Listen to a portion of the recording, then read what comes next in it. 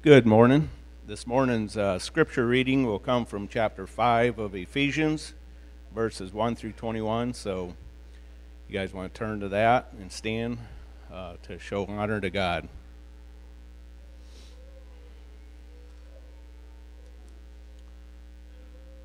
Therefore, be imitators of God as beloved children, and walk in love as Christ loved us and gave himself up for us, a fragrant offering and sacrifice to God.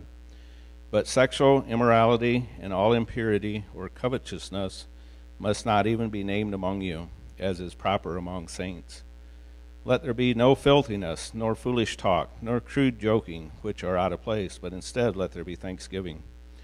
For you may be sure of this, that everyone who is sexually immoral or impure, or who is covetous, that is, idolater, has no inheritance in the kingdom of Christ and God. Let no one deceive you with empty words, for because of these things the wrath of God comes upon the sons of disobedience. Therefore do not become partners with them, for at one time you were darkness, but now you are light in the Lord. Walk as children of light. For the fruit of light is found in all that is good and right and true, and try to discern what is pleasing to the Lord. Take no part in the unfruitful works of darkness, but instead expose them. For it is shameful even to speak of the things that they do in secret.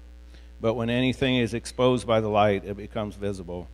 For anything that becomes visible is light. Therefore it says, Awake, O sleeper, and arise from the dead, and Christ will shine on you. Look carefully then how you walk, not as unwise, but as wise, making the best use of the time, because the days are evil. Therefore do not be foolish, but understand what the will of the Lord is.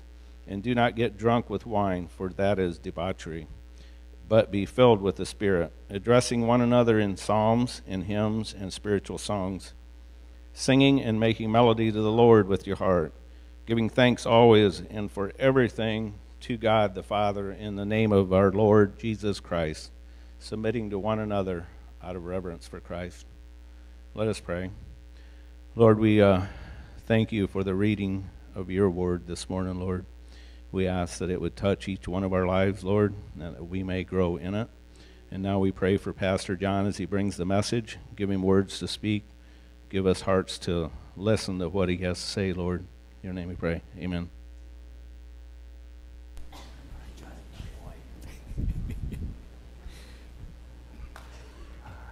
Thank you, Pete. All right. Good morning. Good morning.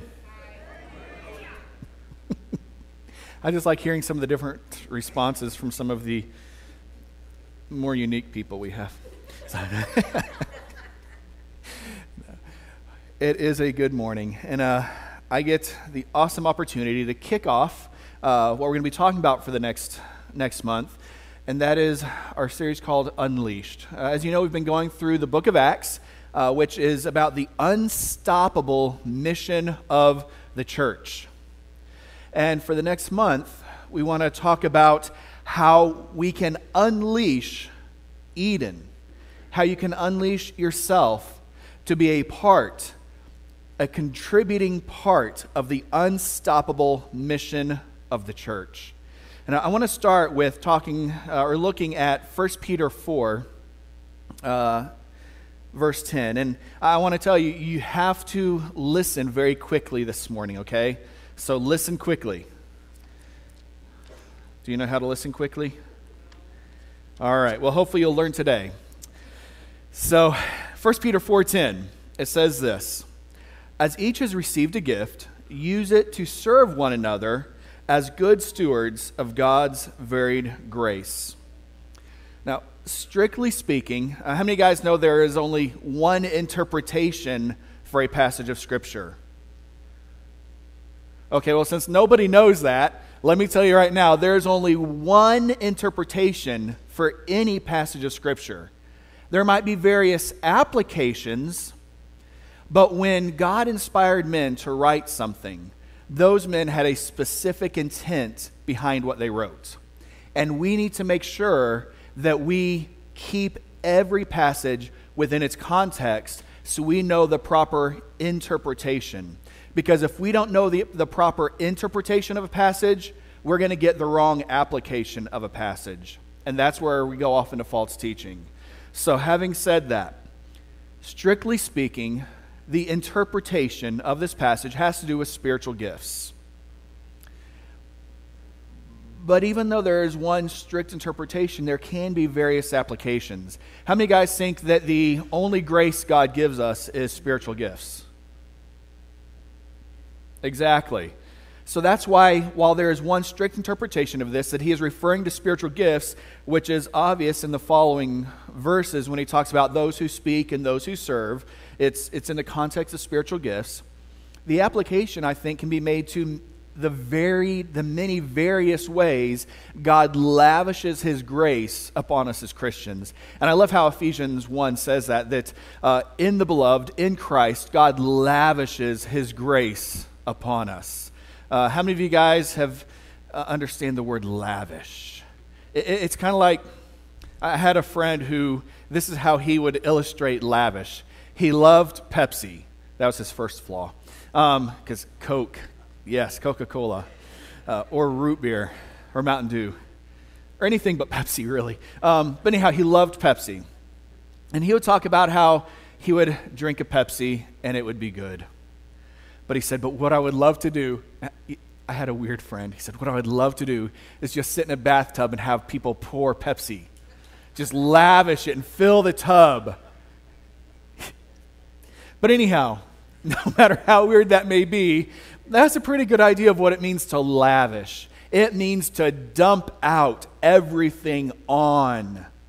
And it says that God lavishes his grace upon us as believers. That when God pours his grace upon us, he doesn't hold back. He dumps it all out on us. So I think when this verse talks about, when 1 Peter 4:10 talks about being good stewards of God's varied graces, strictly speaking, he's speaking of spiritual gifts, but I think it can be applied to all of the various ways God lavishes his grace upon us. And before we get to what those may be, first, that passage says that we are to be good stewards. What is a steward? Anybody want to offer an answer? Okay. A steward is someone who is put in charge of someone else's possessions or someone else's belongings. So they're put in a managerial position over that. But further, a steward was to manage those possessions in such a way that it would benefit the owner. They were to manage those possessions as the owner would want them to. In other words, the steward didn't just decide, this is how I'm going to use and manage these. No, he said, okay, how would the owner want these possessions? How would the owner want this property used? And that's what a steward would do. A person using the owner's property or possessions for his own benefit isn't a good steward by definition.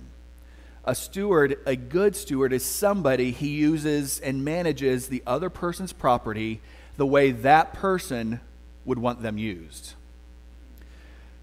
Which also, intrinsic in the word, is the fact that if you are a steward of something, it is not yours. If you are managing your own possessions, you're not a steward. But this says that we are to be good stewards. So if God says we are to be good stewards of his varied graces, that means that whatever it is God gives us in his grace is not ours. That we are to manage properly what God gives us. And again, that we are to manage it in a way that God would want it managed. If you don't manage what God gives you in the way God wants it managed, you are not a good steward. So that's what a good steward is here in 1 Peter 4. Somebody who manages what is given to them by somebody else to take care of in a way that the giver would want it managed. We cool on that? Everybody got that? So we're all on the same page for the rest of the time that we're talking about being good stewards. So if we were to be good stewards of God's varied graces, what is it God has given us in his grace? Again, in this context of this passage, spiritual gifts, but that's not what I want to talk about today. What are some of the other things that God has given us by his grace? So we're going to be talking about the rest of this month. Time, talent, treasure. He's given us those three things. And I have the opportunity to talk this morning about how we can be good stewards of the time that we have. How we can be good stewards of the time that we have. So that's what we want to focus on today. And as far as time goes, I want to just get some truths out there about time. We have a lot of illusions about time. Well, I'm going to buy some time. I'm going to save some time. I'm going to make up some time. The truth is, you cannot buy time. You can't buy a minute of time with a pound of gold. You cannot buy time. Not only can you not buy time, you cannot save time. Time is something that can only be spent. You can't buy it. You can't save it. It can only be spent. And if not spent wisely or well, it is wasted time. We talk about buying ourselves some time or saving some time. But the truth is, the 1 second that just went by can never be bought back. And you cannot take this minute right now and set it over here in a time savings account to use it later. It can't be bought. It can't be saved. It can only be spent. And that's why it is such a precious commodity, because it can never be bought and it can never be saved. It can only be spent. And you cannot make up time. All you can do is rush through the time you have remaining now, doing what should have been done or what you hope to have done in the time you had remaining then. You can't make up time. You can just rush through what's left. This is why we need to be serious about the time that we have. It can't be bought. It can't be saved. It can't be made up. Once a minute is gone, it is gone for all eternity. Time is the most precious resource we have, because between time and money, your bank account can be replenished.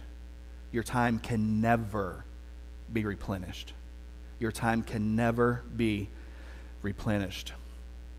So I want to look at Ephesians today.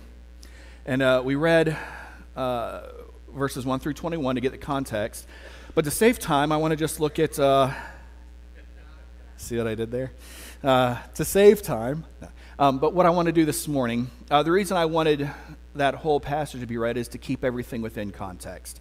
But I really do want to specifically look at verses 15 and 16 there in Ephesians 5. He says, "Look carefully then how you walk, not as unwise, but as wise, making the best use of the time, because the days are evil."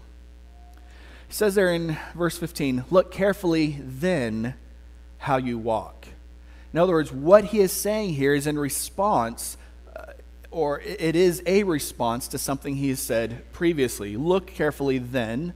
In other words, because of everything I just said, you need to look carefully how you walk. So what is it he said before? Well, in verses 1 and 2 of chapter 5, he said, "Therefore, be imitators of God as beloved children, and walk in love as Christ loved us and gave himself up for us, a fragrant offering and sacrifice to God." So Paul is saying that walking wisely and making the most use of our time is a response to Christ giving himself up for us as a fragrant offering and sacrifice to God. But notice there in even verse 1 of chapter 5, he starts with the word therefore. And so what are you supposed to do when you see the word therefore? See what it's there for. Chapters 4, 5, and 6 of Ephesians are all a response to what Paul says in chapters 1, 2, and 3 of Ephesians. That's why when I teach through Ephesians, I teach you that Ephesians can be divided up into three main groups: a Christian's wealth, a Christian's walk, and a Christian's warfare. Chapters 1 through 3 focus on a Christian's wealth, the wealth we have in Christ, the many blessings, the many spiritual blessings we have in Christ. Chapters 4, 5, and the beginning of chapter 6 talk about our walk, a Christian's walk. And then the remainder of chapter 6 talks about our warfare as Christians. So it's a Christian's wealth, walk, and warfare. In chapters 1 through 3, Paul talks about the tremendous riches we have being in Christ, that we were chosen in Him before the foundation of the world, that in Christ we have been adopted, that in Christ we have been redeemed, that in Christ, through His blood, we have forgiveness of sins, that in Christ we have been sealed by the Holy Spirit, who is the guarantee of our inheritance until God purchases us into eternity. That's just a little bit of the first chapter, not the whole 3 chapters where he goes through talking about the wealth we have in Christ. So when he says, carefully then how you walk, not as unwise, but as wise, making the best use of the time because the days are evil, it is all in response, not just to verses 1 and 2 of chapter 5, but it's in response to the first 3 chapters of Ephesians. And the key phrase that you see all throughout those first 3 chapters is the phrase, in Christ. In Christ. That it is our identity in Christ, through Christ, that we have this myriad of blessings, which should make us look at verses 15 and 16 differently. See, normally if we read something like this, a command like this, where he says, look carefully, it's a command, look carefully then how you walk, not as unwise, but as wise, making the best use of time because the days are evil. We look at it as a command that, well, that's what I need to strive to do because that's what's right.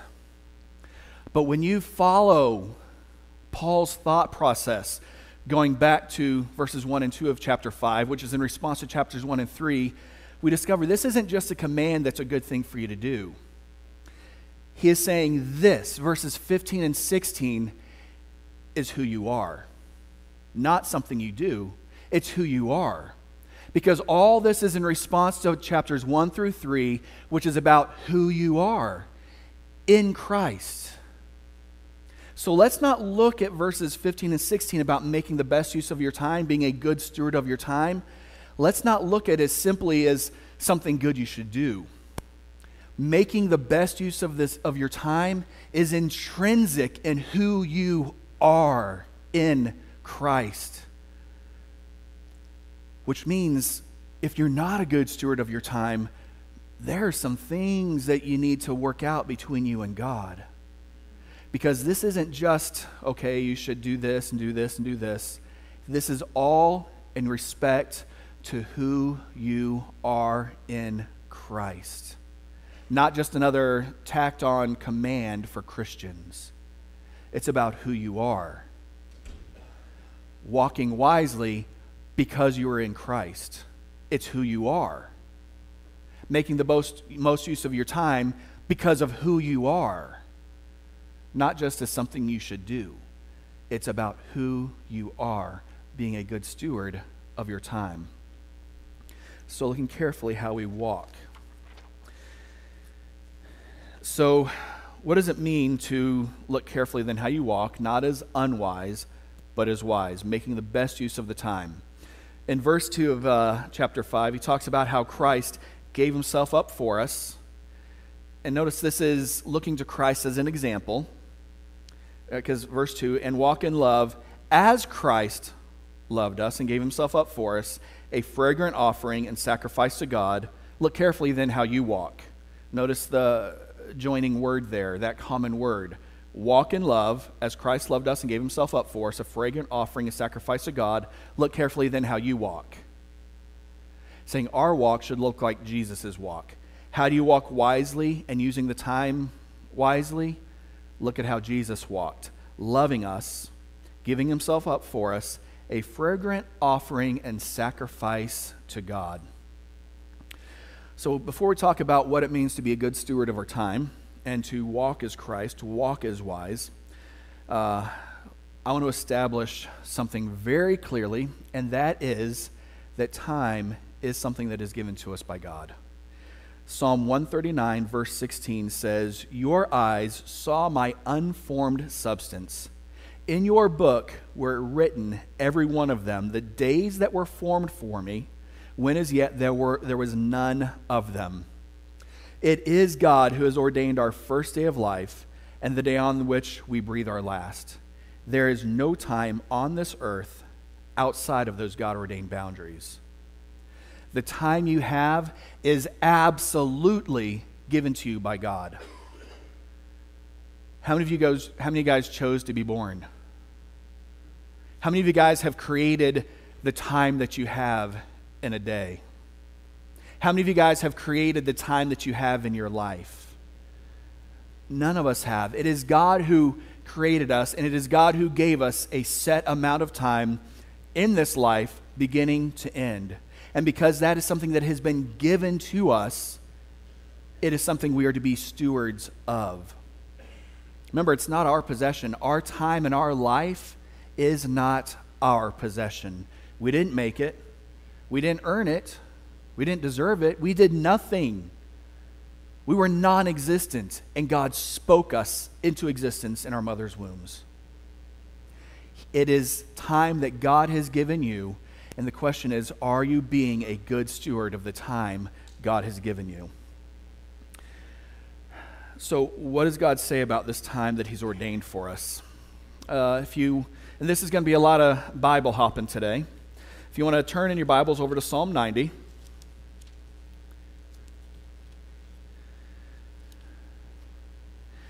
In verse 12, he says, and this is a Psalm of Moses, your Bible will probably tell you that, but he says, "So teach us to number our days that we may get a heart of wisdom." And he starts verse 12 out by saying, "so." In other words, again, "so" is like the word "therefore." If you see the word "so," it means what he's saying is in response to what he has just said. So, considering how much time we have left, listen quickly as I read verses 1 through 11. "Lord, you have been our dwelling place in all generations. Before the mountains were brought forth, or ever you had formed the earth and the world, from everlasting to everlasting, you are God. You return man to dust and say, 'Return, O children of man. For 1,000 years in your sight are but as yesterday when it is past, or as a watch in the night. You sweep them away as with a flood, and they are like a dream, like grass that is renewed in the morning. In the morning it flourishes and is renewed, in the evening it fades and withers.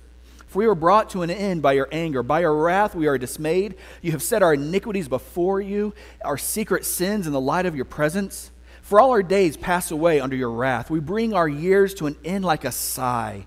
The years of our life are 70, or even by reason of strength 80, yet their span is but toil and trouble. They are soon gone and we fly away. Who considers the power of your anger and your wrath according to the fear of you?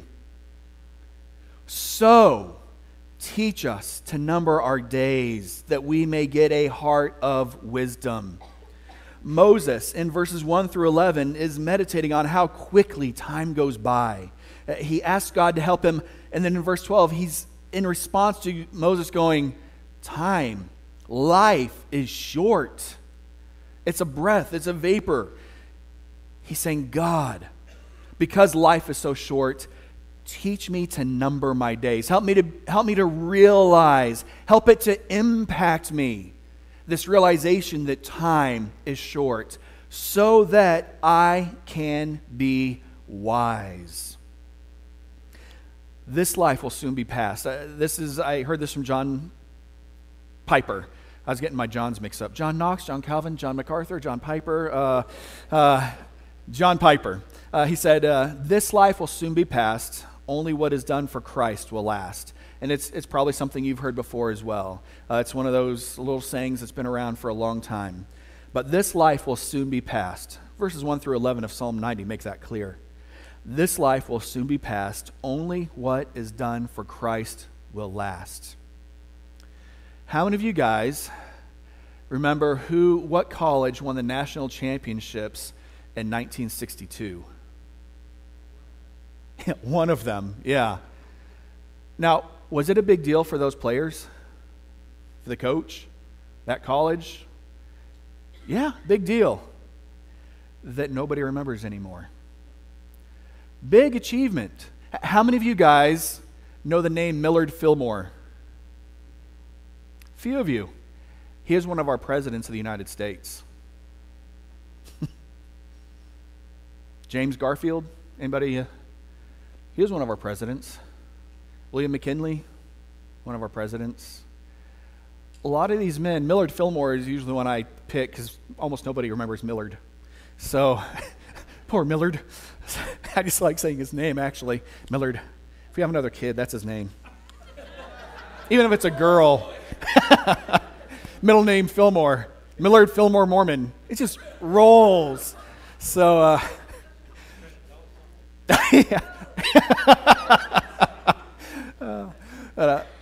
he was a president of the United States of America. Pretty significant achievement. Yet hardly anybody even remembers who he was, or that he even existed. This life will soon be past. Only what is done for Christ will last. If Paul had never come to Christ, would we even know that he existed? We might have heard about this guy who persecuted Christians back then, but he would have had no impact on today. And the only thing of Paul that lasted was what he did for Christ. I doubt any of the tents he made are still in existence. I doubt anybody has a Pauline tent going, dude, this is quality work. Only what he did for Christ lasted. This life will soon be past. Only what is done for Christ will last. Ask God to teach you to number your days, to understand you have this much time. God has already ordained it for you. There is no time on this earth for you outside of what God has already ordained for you. The fact is, the day will never, ever come when you'll have more than 24 hours in a day. But the day absolutely will come when you will have less than that in a day. The day will never come when you have more than 24 hours in that day. But the time will come when you have less than that. Again, understand the preciousness and the value of your time. In Romans 13, it says, besides this, you know the time, that the hour has come for you to wake from sleep. For salvation is nearer to us now than when we first believed. What do you think Paul meant by that? Yeah, absolutely. Exactly.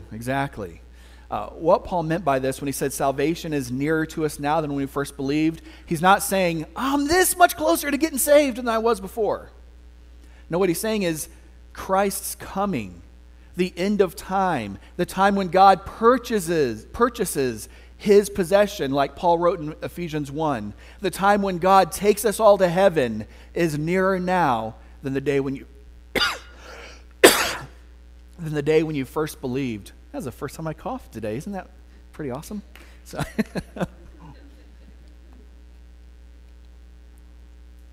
So he says, the night is far gone, the day is at hand. So then let us cast off the works of darkness and put on the armor of light. Let us walk properly as in the daytime, not in orgies and drunkenness, not in sexual immorality and sensuality, not in quarreling and jealousy, but put on the Lord Jesus Christ and make no provision for the flesh to gratify its desires. So he says we're to walk as in the daytime. Again, this concept of time and how we walk within that concept of time. So he's saying here that we walk as in the daytime by not serving our own desires. Let us walk properly, not doing this and that and this and that, gratifying the desires of the flesh.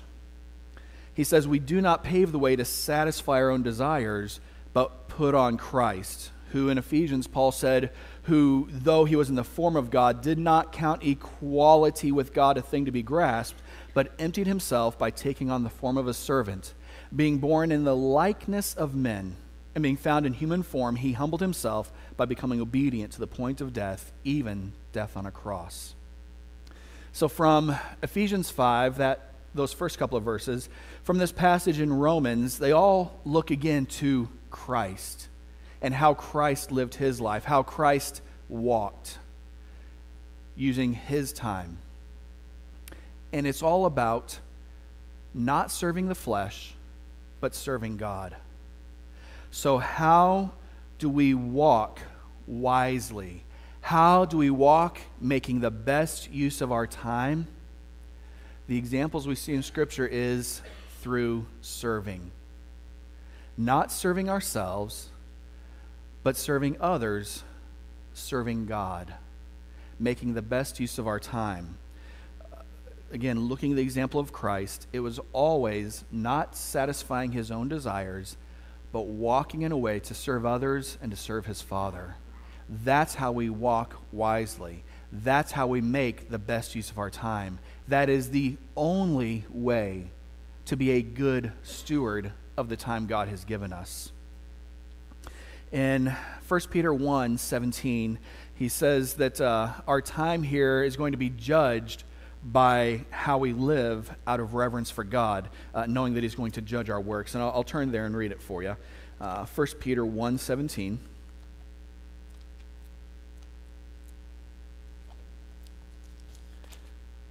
He says, "And if you call on him as Father, who judges impartially according to each one's deeds, conduct yourselves with fear throughout the time of your exile." The idea here is that as Christians, this is not our home. We are in exile here. I was trying to turn away from the mic, and I can't. We are in exile here. This is not our home. And it says that while we are in exile, that we are to conduct ourselves with fear throughout this time.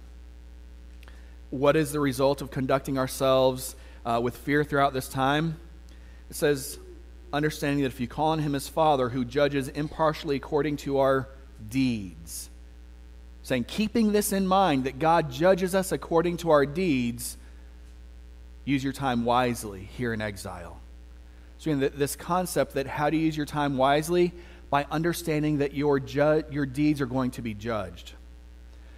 In 1 Corinthians 3, Paul talks about how on Judgment Day, and Judgment Day seems like a scary thing, but we talked about it in Sunday school this morning. For those who, what a perfect time to, that was great. I love how God knows what he's doing, because I don't.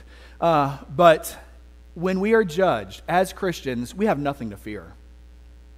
It says that our works are going to be put through the fire, and our works will be judged, wood, hay, stubble, or silver, gold, precious jewels, and that our works may be burnt up in the fire, but will still be saved, but as though by fire. But those works that are wrought for Christ, those works that were part of serving Christ, will come through the fire, and we will receive a reward for them. So when it talks about God judging us according to our works, that's the context of it. Not, are you good or are you bad? If you're bad, you're going to hell. But for Christians, when our works are found to be in Christ, for Christ, we will receive a reward for them. So, again, it becomes obvious through all this, throughout the thread of Scripture, that to be a good steward of your time is to use your time to serve God and his body. Throughout the thread of Scripture, the good use of our time is linked to what we do. And to be a good steward is for what you do to be serving God and serving his body. There in Ephesians 5, he says, making the best use of your time, for the days are evil. Look carefully then how you walk, not as unwise, but as wise, making the best use of your time, because the days are evil. So again, why should we make the best use of our time? Because the days are evil. So the wise use of our time is in response to, because again, he says, because of this, this is what you do. So because the days are evil, make wise use of your time. So the wise use of our time is in response to the evil of the world around us. So, how is making the most of our time a response to the evil of our day? Is devoting our life to pursuing the most well-paying job a response to evil? Is that going to counteract the evil in the world?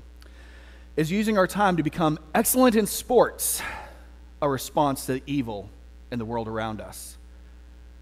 I'm awesome at sports, therefore I combat the evil in the world. Is devoting our time to having a big social media presence a response to evil? I got a lot of likes on that last post. I am combating evil. I mean, who doesn't like cat memes, you know? If the wise use of our time is in response to the evil of the world around us, who is the only one who has power over evil? God, Christ. And in us and through us, he makes that power manifest in this world. And it is through the use of our time that we combat the evil that is in the world around us.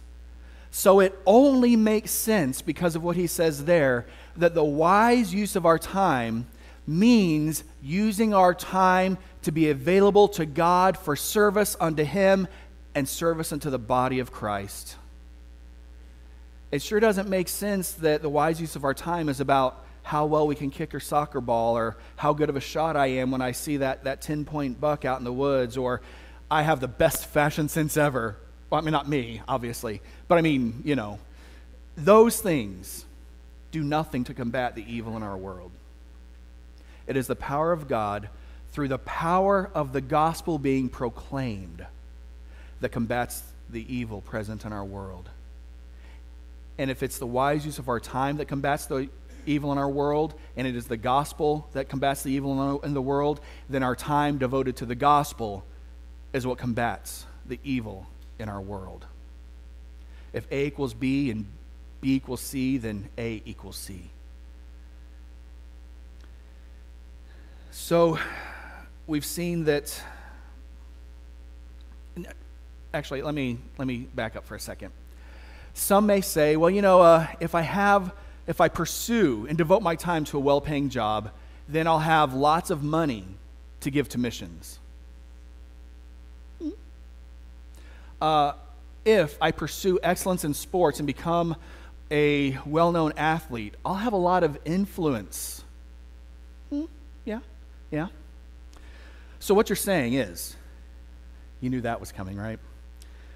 So in essence, you are saying, I'm not using my time wisely now because there may possibly be a time in the future where I can make up for that lost time by serving God then. I'll give God my time then because I didn't back then, so I'll make up for that time. Remember, there is no making up time. You're saying, well, if I devote myself now to getting a good paying job, no, I'm not really serving God or the church, but if I get a good paying job, I can send people on mission trips. God does not call us to give out of what we don't have. God calls us to give out of what he has already given us today, right now. Has God given you time today, right now? Yes. Then what time should you be giving out of? The time you hope to have later? No. The time you have right now, today. Because when this minute is gone, it is gone, and if it was not used wisely, it is wasted. In 2 Corinthians 8, one of the best passages on giving, Paul talks about how the Macedonian believers gave out of what they had. And I'm not going to talk much more about that because that may come later. But we are to give out of what we have, not what we plan on having later. You don't know that you'll have a well-paying job. You don't know that you'll be alive. You don't know that you'll be an awesome athlete. You don't know if you break your leg in a car accident on the way home. You don't know about the future, so don't say, I'll use my time wisely in the future. You don't know that you even have a future. By the time I was 20, 3 of my friends from high school were dead. We don't know that we even have tomorrow. God doesn't call you to give to him tomorrow. He calls you to give him today, the time that he has given you today. If you're not a wise steward of your time today, chances are you're not going to be a wise steward of your time tomorrow either. Are you a wise steward today? Are you a wise steward of the time God has given you to manage? Are you using your time? Remember, a good steward is somebody who uses what is given to them in the way that the owner would want it to be used. Are you using your time in the way you know God would want it to be used? Well, God, I've got these 24 hours and I'd love to spend some of it with you, but my show is on. God, you give me these 24 hours and I'd love to spend some time with you and, hey, even serve for you, but I got to practice tonight. Or I got to get up early in the morning. I can't spend time reading the Bible tonight, Lord. I got to get up early and get to practice. Sorry, Lord, I can't spend time with you right now because I need to work some overtime to pay some bills. Now that one seems kind of harsh. Well, I got to pay my bills. No, what you have to do is honor God. In all reality, it is God who pays your bills. He is the one who provided the job. Trust me, he'll provide whatever else you need as well. Your responsibility is to make wise use of your time by using your time as God would want you to. And if you're not using your time to serve him and the body, you are not being a good steward of your time. I can't imagine that any true Christian through the ages has ever with his last breath said, I wish I had not spent so much time serving God and his people.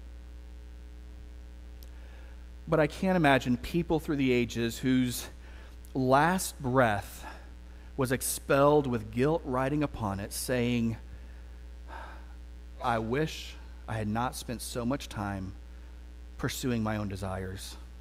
I wish I had not spent so much time devoted to grabbing hold of what this world calls success. I can imagine there have been people who have spent their last breath that way.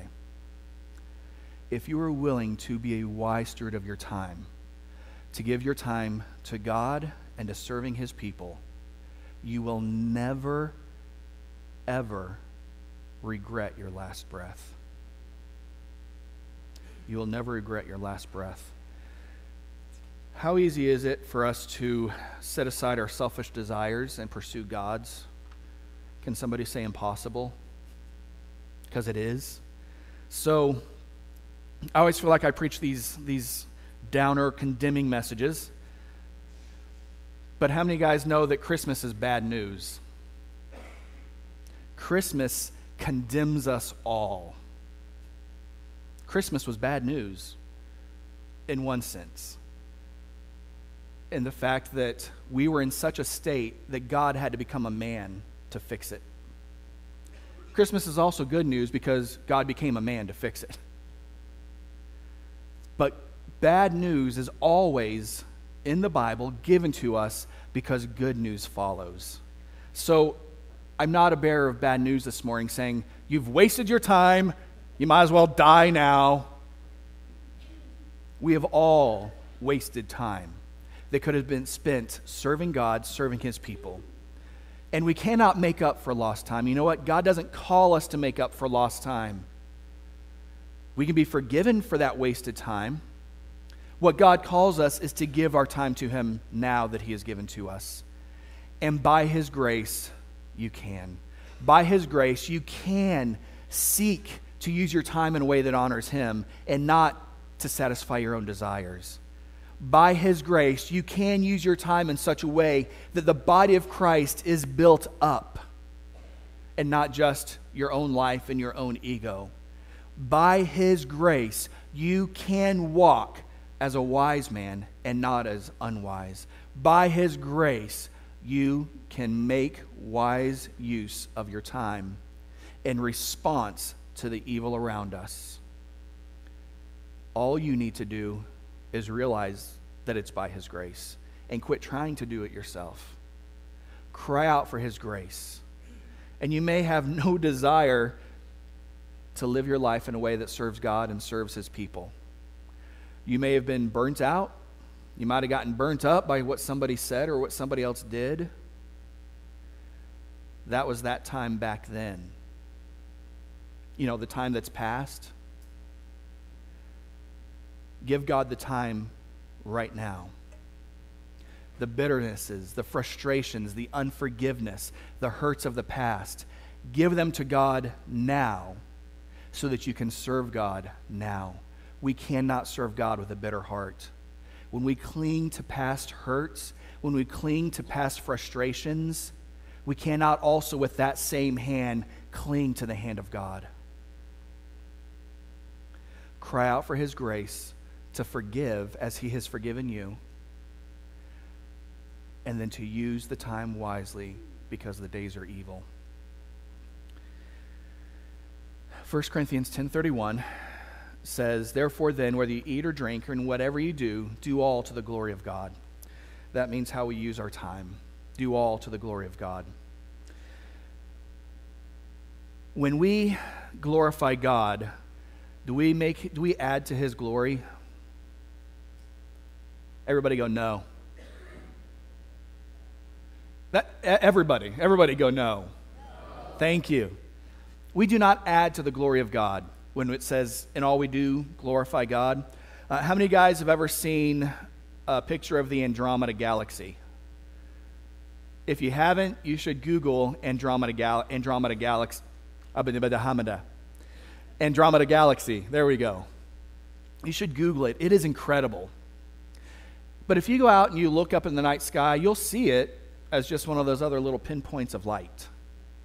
But when you look through a telescope, you see it as it really is. Now, it's not that the telescope made the Andromeda Galaxy bigger or better. It just magnified what the Andromeda Galaxy really is. And that's what we do when we glorify God with our time. We magnify who God is so that all those around us see the glory of our God. When we make wise use of our time. Are you serving God? Are you serving his people? We have opportunities here at Eden to serve. Are you too busy? We're always looking for people to fill spots, to do things. Are you too busy? How are you using your time? Is it to serve God and serve his people, or to pursue your own desires for what this world says is valuable? Cry out for God's grace. If he calls you to do something, he will give you the grace to fulfill it. That's the kind of God we have. Cry out for his grace. If you're with us this morning, you're not a believer, it's not so much giving God your time or anything else that he's given you, but it is about giving God yourself. In 2 Corinthians 8, that passage I talked about on giving, he says that when the Macedonians gave, they first gave themselves to God. We're going to celebrate here in a moment what Christ has done for us through communion, through the Lord's Supper. There's wine on this side and juice on this side. But if you have not given Christ yourself first, I want to invite you to stay in your seat and to contemplate that the life you have only because God gave it to you. And up to this point, you truly have wasted it, just as every other single person in here did. You're not alone. You're not unique in having wasted your time up till now. Every single one of us, until we became a believer, our life was wasted. It is only in Christ that our time fulfills what it was given to us for, the glory of God. So if you're not a believer here, God doesn't want you to give him your time. He wants you to give him yourself by understanding that he came to die to pay the penalty for your sins, a death he didn't deserve, but you did, as all of us did. He came to pay the penalty for your sins, and he rose again on the third day, and he is coming again to judge. But he wants you before anything else. If you want to talk more about that, you can talk to me, you can talk to Pastor Harold, Pastor Matt. We would love to talk to you more about it. If you're with us today and you're a believer, but maybe you're a guest with us here today, we invite you to join us. This is for the body of Christ to celebrate, and we want you to celebrate with us because you're a brother and our sister. But as we begin, again, keep in mind, this is a celebration of what God has done for us, of how Jesus gave his time to serve us and to glorify his Father. Let us in turn, by his grace, glorify him by using our time to serve him and others. Let's pray. Father, we come before you and thank you so much for the gift of time. We thank you that you give us time in order for us to give it back to you. Father, you are an incredible God who lavishes your grace upon us. May you find us being good stewards of that grace. It's in your name we pray. Amen.